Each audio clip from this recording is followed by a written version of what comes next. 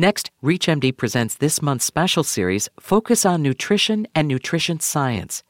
As increasing evidence points to nutrition as a key factor in disease prevention and management, we're highlighting current topics, research, and best practices in the field. Does the word dash mean more to you than to run? Is Mediterranean a geographic area you visit or a lifestyle or nutrition program that you recommend to patients? You're listening to ReachMD, the channel for medical professionals. Welcome to the Clinicians Roundtable. I'm Amy Hendel, your host, and with me today is Ruth Frachman, a registered dietitian, a spokesperson for the American Dietetic Association, and a member of the advisory board for Clean Eating magazine. Ms. Frachman also has a private practice in Burbank, California.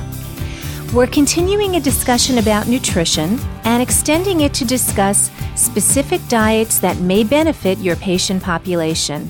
Ruth, welcome to the show. It's my pleasure, Amy. So let's start with hypertension, since it's a common disease that does affect a large part of the American population, and it also relates to lifestyle choices. What should doctors be counseling their patients from a nutritional perspective when it comes to hypertension? First of all, a doctor should tell any patient with high blood pressure to see a registered dietitian. A registered dietitian is the best person to discuss nutrition. Simple diet and lifestyle changes can make a big difference. With the right nutrition information, some patients may be able to reduce the amount of medication that they're taking. When I see people with high blood pressure, I tell them to lose weight if they need to get at least 30 minutes of physical activity a day or more, and to follow the DASH diet, dietary approach to stop hypertension, which includes lots of fruits and vegetables amounting to about 4,700 milligrams of potassium. I tell them to limit their sodium to 1,500 milligrams, drink alcohol in moderation, and that means no more than 1 drink a day for women and no more than 2 drinks a day for men. And finally, don't smoke. These changes can help people control their hypertension. That being said, it might be helpful for doctors to give their patients a printed booklet with high blood pressure guidelines. This would help patients understand why it's necessary to control high blood pressure and why they should make lifestyle changes. A brief handout containing high salty food culprits would also be helpful. A lot of people don't realize that most sodium doesn't come from the salt shaker. High sodium foods include canned foods such as soup, frozen foods, processed foods such as pickles and soy sauce, and restaurant foods, and that includes fast food. Sausage, ham, bacon, and other processed foods and meats, cheese, and salted nuts are foods that also tend to be high in sodium. Now, some people are what is called salt sensitive. Why don't you just highlight that particular situation, and if there are additional guidelines that we would have to apply to those patients, then please share those with us.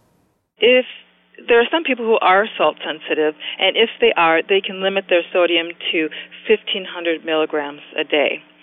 Most people are getting about 4,000 milligrams a day. A regular person really should get about 2,400 milligrams. So if a person is salt sensitive, they can limit their sodium to 1,500 milligrams a day. And people, if they aren't already, need to read and get used to reading food labels to limit the amount of sodium that they're eating, and also to not eat out as much, because restaurant food does have a lot of salt. Now, heart disease can often appear hand in hand with hypertension. Hypertension can lead into heart disease, but heart disease can also occur separate from hypertension. If we're talking about heart disease and hypertension together, what additional food nutrition guidelines would you make as a recommendation that doctors can offer their patients? First of all, I would say lose weight and then see a registered dietitian. But specifically, in addition to watching sodium, people should limit the amounts of unhealthy fats, such as saturated fats, trans fats, and limit the amount of cholesterol. They should focus on eating healthy monounsaturated fats and get enough omega-3 fatty acids from salmon, tuna, or other fatty fish. If a doctor wants to go into more detail, whole grains and fiber reduce the risk of heart disease. Studies show that men who get 35 grams of fiber a day have fewer heart attacks. A person can get more fiber in their diet by consuming lots of fruits and vegetables. To reduce the saturated fat, people can choose fat-free or 1% dairy products. And again, it's always important to read food labels and check the serving sizes and calories per serving. These guidelines are similar to the Mediterranean diet, which is heart healthy. And certainly we are hearing a lot about that diet out in the world of dietary discussions and lifestyle discussions. So why don't you start us off on just a brief overview of the Mediterranean diet? Okay. The Mediterranean diet emphasizes fruits, vegetables, whole grains, beans, and lentils, fish at least 2 times a week, skinless poultry, eggs, low-fat dairy, nuts, seeds, olive oil, and herbs and spices. Eat red meat sparingly and limit soda and sweetened drinks.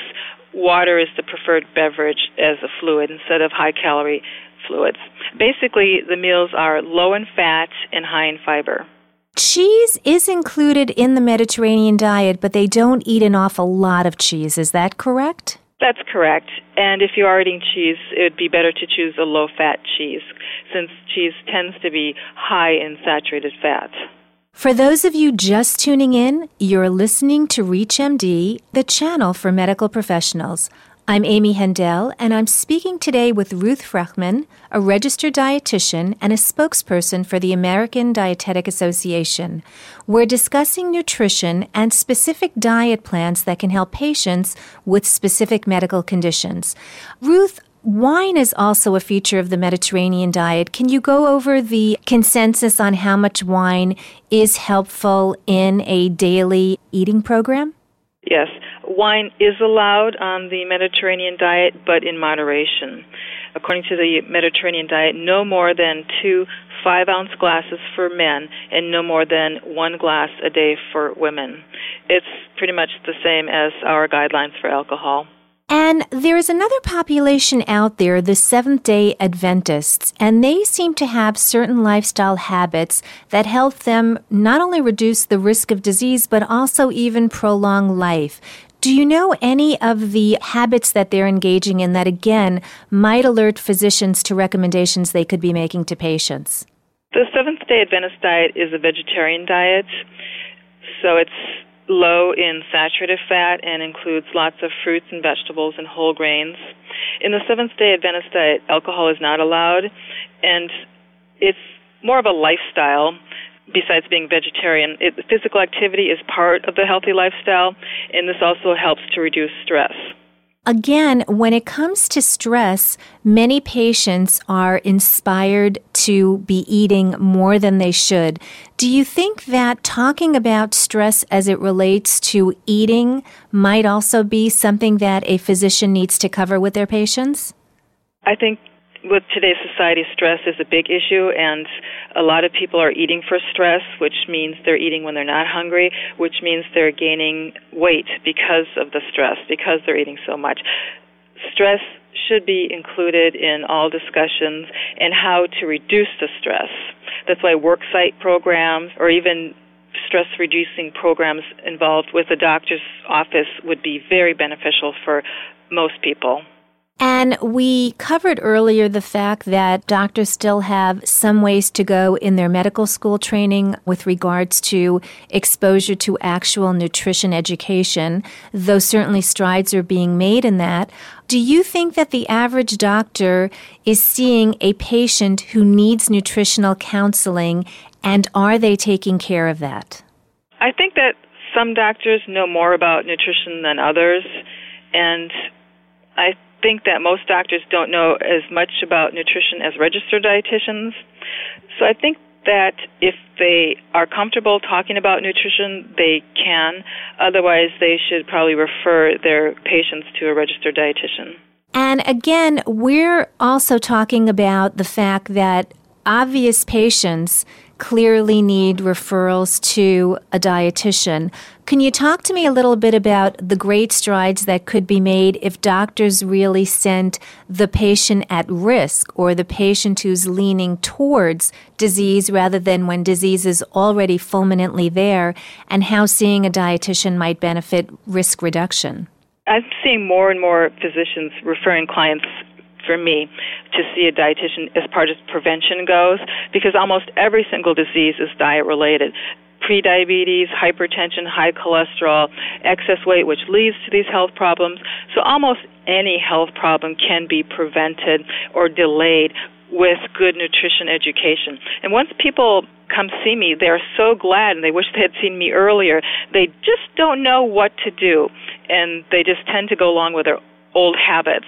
So just if more people could see a registered dietitian, I think that it would prevent a lot of health problems. How do you counsel a doctor who is struggling to work with patients who keep coming in with the next trendy diet or the next miracle answer for their weight, or are watching The Biggest Loser, a show that really emphasizes dramatic weight loss through rather dangerous habit changes or rather quick habit changes? How do you counsel a doctor to deal with the patients who are coming in with those kind of desires? Once I get the referral, usually I tell the people what they need to do, and it's all about lifestyle. Some doctors promote high-protein diets. That's because they're not as proficient or knowledgeable in nutrition. So once the doctor is referring their patients to see the registered dietitian and they're starting to see the results in their patients, then they get on board better. They are more willing to believe and trust a registered dietitian because they're seeing the actual results. And that's why more people need to focus on lifestyle changes rather than believe in these fad diets that come and go. And currently, where are we with regards to progress being made in the statistics of obesity and weight as they relate to health conditions? The good news is that the levels of obesity seem to be leveling off in kids. However, with 1 in 5 kids being obese, some of these kids are going to develop major health problems at a younger age. The rate of type 2 diabetes is rising at an alarming rate right now for adults. Doctors need to take that proactive role and refer their, patients to see a registered dietitian before they get the high blood pressure, elevated cholesterol, or elevated blood sugar. If the doctor doesn't work with a registered dietitian, the patient can find the RD near them by going, again, to the website, eatright.org. Doctors, dietitians, and other members of the health team should work together to improve the health of their patients. So just to emphasize that final comment you made, you really, as a dietitian, encourage physicians to adopt a team approach, and I gather by that comment, you might even include fitness professionals or some kind of person who can work one-on-one with the patient on their fitness goals as well. I do. I agree. Everyone needs to work together with their eating habits, trying to get people to be more physically active and become fit. All of these things are important to help the health of the patient, which will be a lot cheaper in the long run and reduce their health problems as well. And a final question, are you finding that health insurance plans are now covering the cost of a dietitian, particularly if a doctor refers a patient? They are, more and more. Not all insurance companies cover the services of a registered dietitian except if they have diabetes or renal problems, but I'm finding that there are more and more every day that are willing to cover our services because they're seeing that it's beneficial. My thanks to Ms. Ruth Frachman, who's been our guest for the nutrition insights she's offered today in our discussion about diets and health. I'm Amy Hendel, and you've been listening to the Clinicians Roundtable on ReachMD, the channel for medical professionals. Be sure to visit our website at reachmd.com, featuring podcasts of this and other featured series. Thank you for listening.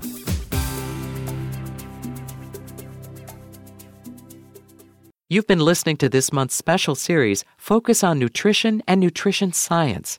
For downloadable podcasts of programs in this series, go to ReachMD.com and choose the series Focus on Nutrition and Nutrition Science.